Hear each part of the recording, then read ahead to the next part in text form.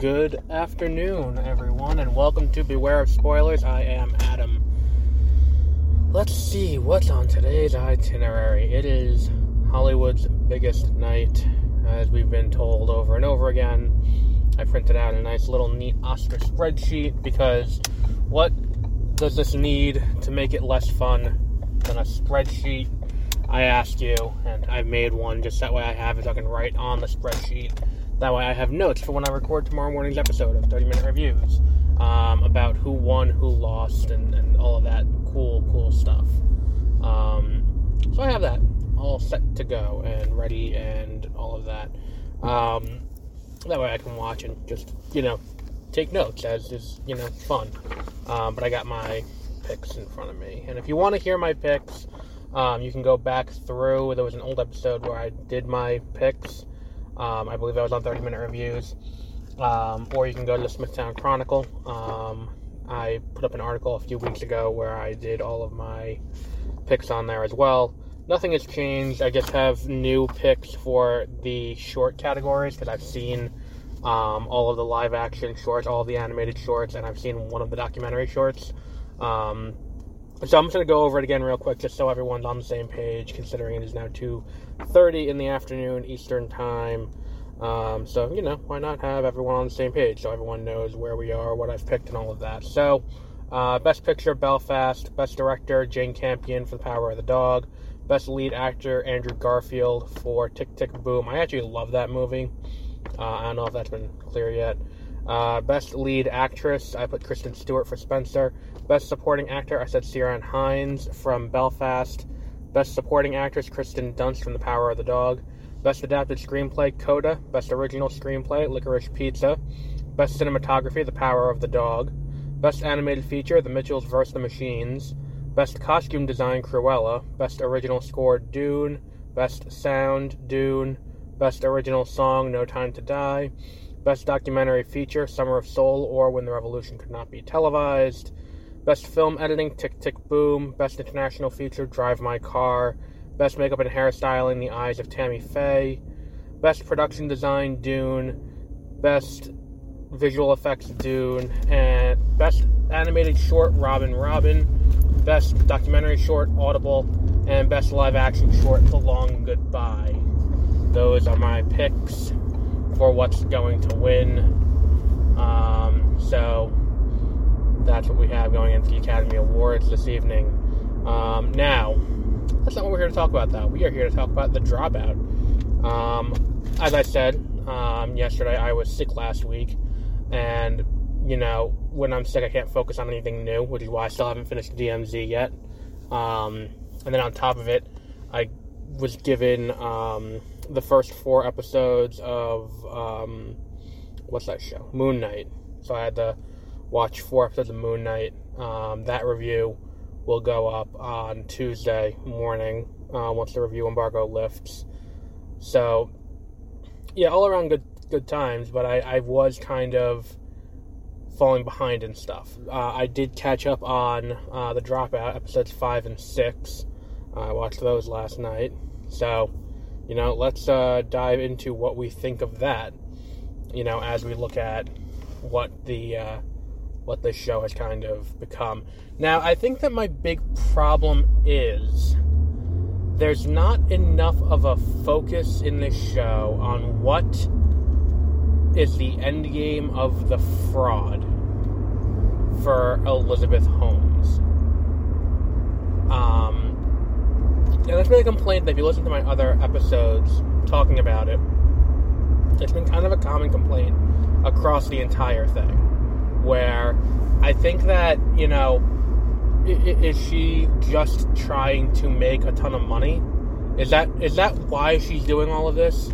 Is it, and the thing is, it's like, because there's definitely a case to be made when you watch the show that it's not it's not a scheme to make her rich, but it's kind of like she has a producer's style, massive fraud going on, purely so that way eventually she'll get to the point where she can make good on the promises that she's made. Where it's like the idea that,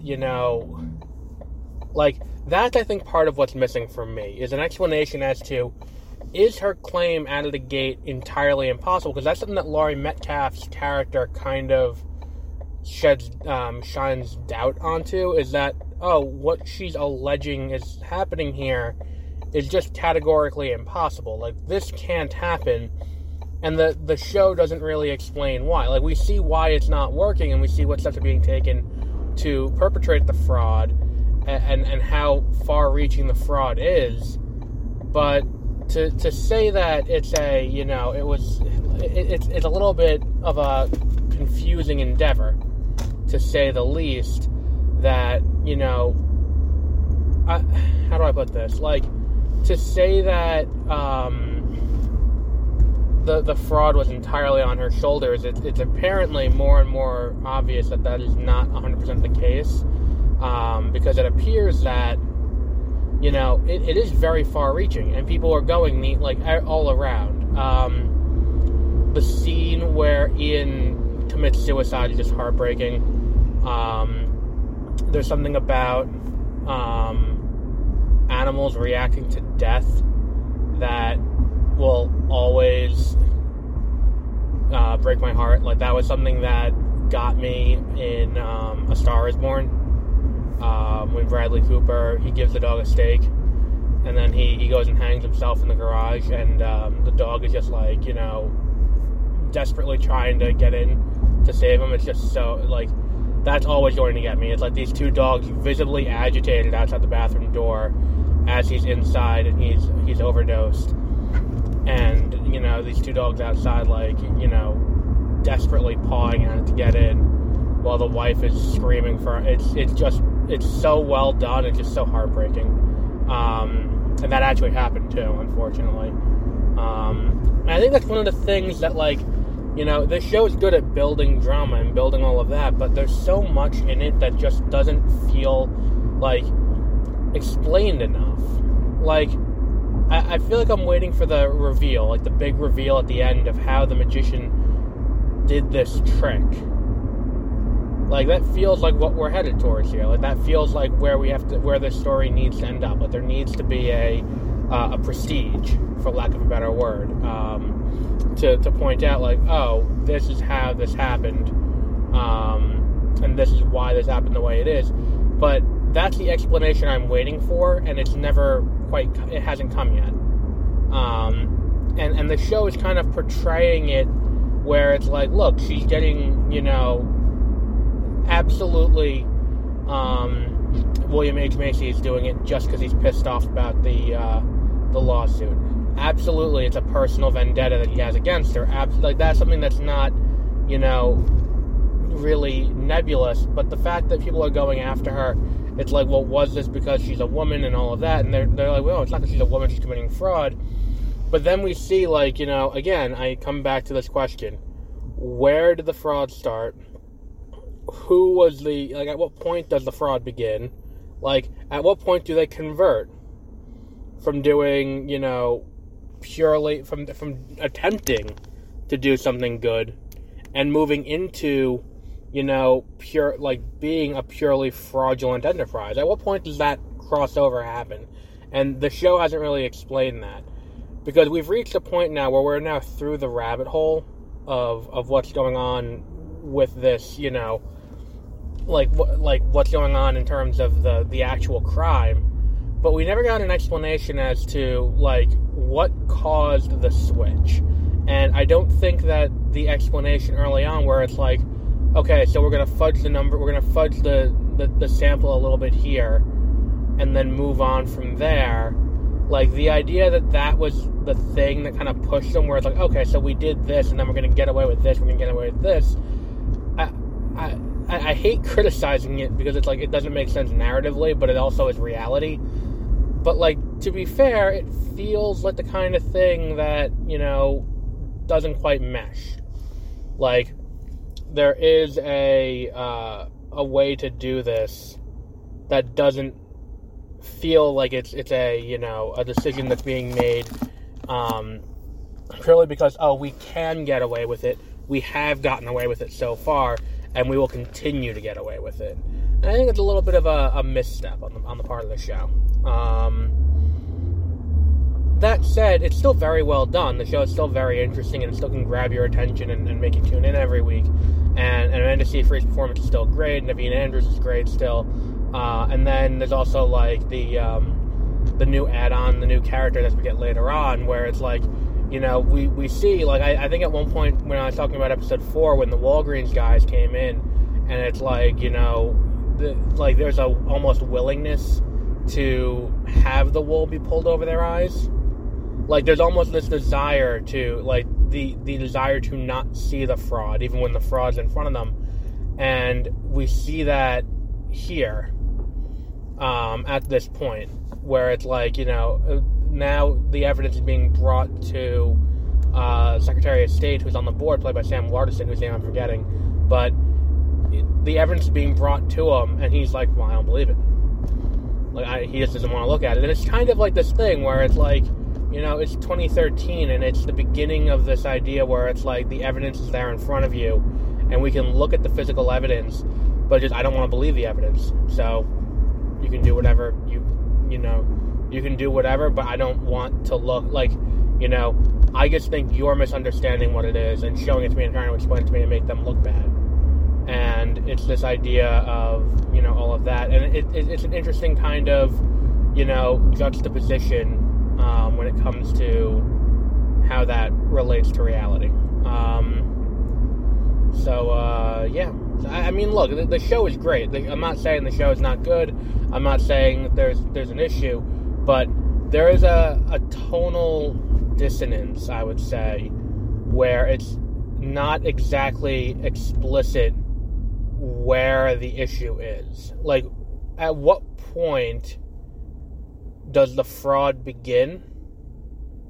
At what point does the, you know, like, there are a lot of questions that don't really add up. Like, and things like that are key aspects of the story. If we're going to tell the story of Elizabeth Holmes, like, Elizabeth Holmes at this point, she's the founder of Theranos, but she's also massive fraud. And she's now convicted of massive scale fraud. And we can't sit here and be like, oh, well, why, like, we gotta, you know, you can't tell the story and omit the fact of, where does the fraud begin? At what point does that enter the story in a way that it's, you know, yeah, we can make the claim that it's normalized by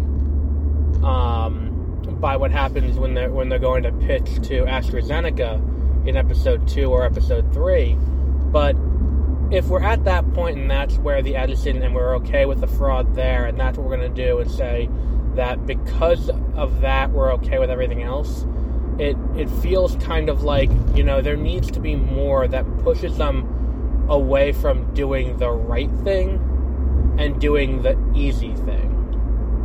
Like, unless that's just what they're saying, is that it's just they fell onto the slippery slope of doing what's easy instead of what's right. And then, you know, one thing cascaded into the next, into the next, into the next, and we ended up where we are at, you know, at this point. If that's the case, then I can understand that and be like, oh, okay, I see where this is headed. Now, look, I think that there's a, you know, I think that that's kind of the thing, is that it leaves it open for interpretation, but for a story like this,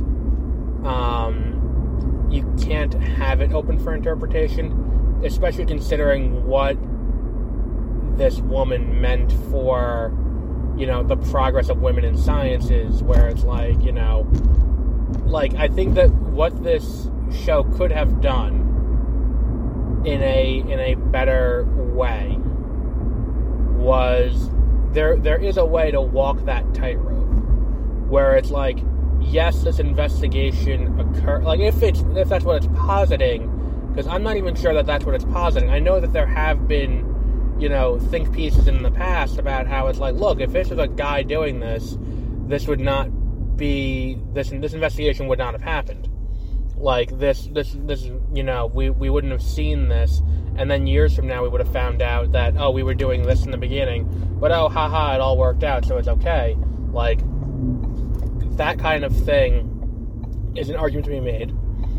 And the show's kind of unraveling that, but here's the thing, is the way the fraud is kind of tiered onto itself and kind of explained within the confines of the show, the issue becomes, it's not designed where, like, the way it is laid out, it's like someone was going to find out eventually, as it ended up happening, where it's like, look, the way that it's laid out and what was the fraudulent behavior and at what point in the process, it doesn't appear that it doesn't appear that it was designed to what's the word I'm looking for here?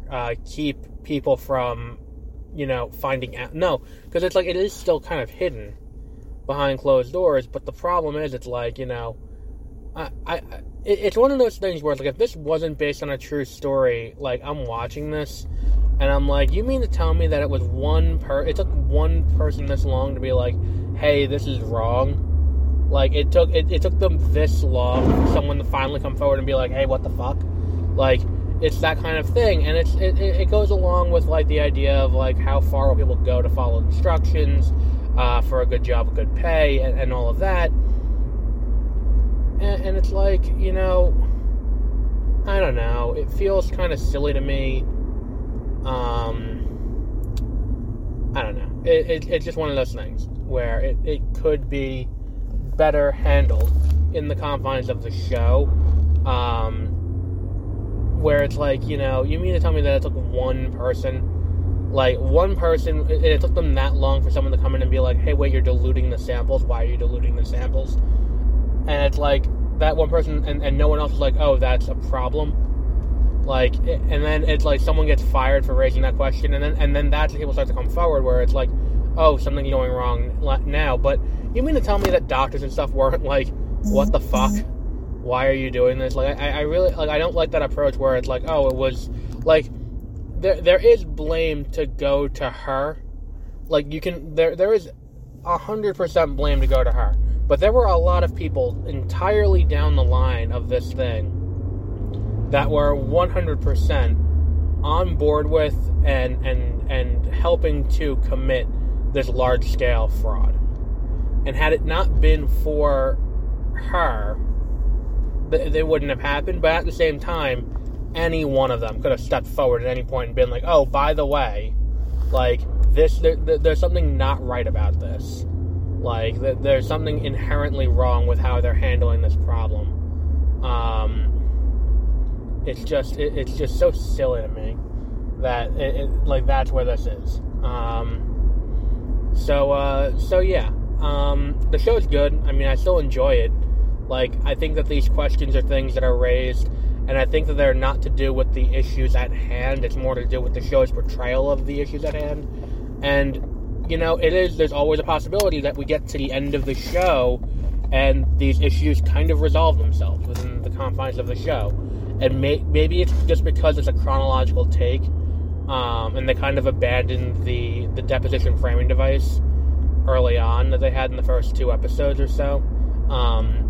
But it really does create this sense of, maybe when they do get into the depositions and the investigations a little bit more in depth, they'll be like, okay, so here's who did what, when, and how they knew, and all of that, where there is, blame to go around. I mean, look, and there is an explanation as to why it happened. Maybe there are internal memos that are like, okay, so we have this problem, like, this machine will never work, like, so we got to do this, and it's like, okay, well, they're going to gut the machines from Siemens and use those, and there's a lot of things here that don't add up, but in a world where this is, what's what I'm looking for here? In a world where we're supposed to buy into all of this and be like, okay, so all of this was happening. Like, again, I still don't know what the goal of her fraud is, which is a big part of why a fraud's being committed. It's like I said, there are 2 possible explanations as the show kind of lays it out. Number 1, it's the tech will eventually be ready, but they need to fabricate information to make sure the tech is ready. And number two is she just wants to get rich. And the show does a lot to kind of illustrate, because it's like, dealing with deadlines. She's got the deadline with Walgreens, and she's got all of this stuff that's kind of mounting as the show goes on. And as she's dealing with all of that, that's when the worst of the fraud kind of continues to happen and happen and get worse and continue. And to say that, all of a sudden we have to, I feel like that's kind of the case they're trying to make, is that, the idea was that it would eventually work, but they got caught up with before it could work because they were investigated at a point where no one else would have been investigated because of the constant questioning that goes along with her being a woman in this position of power. And I feel like that's the case that's trying to be made here. But again, there's too widespread fraud, and the fraud is too deeply permeated into the fabric of Theranos that it feels good, that works as an explanation, in my opinion. Where it's like, look, I mean, if the fraud was just things like what we see in the like what we see in the show, where it's like, oh, they're fudging the numbers, oh, they're using these machines instead of this machine, oh, they're not doing on-site stuff, they're doing this instead to kind of mask what they're doing and all of that, where it's like, the amount of things that would need to go right, I guess, for these situations to arise in the way that the show is, I don't want to say postulating, but the way that it's laid out, I feel like there's definitely a disconnect in that explanation. So we'll wrap up there for today. We'll be back with Moon Knight on Tuesday and Morbius, the Living Vampire, on Thursday. One of those will be a lot better than the other. And then, what else is there this week? The Consultant, I'm seeing on Saturday. The new movie from Chris Pine's in it, about a former police officer, former military person. If you check out 30-minute reviews tomorrow morning, I will have a review or a discussion of the Oscar winners. I have my spreadsheet, and we will be back with all of that later this week. So until then, have a great rest of your weeks.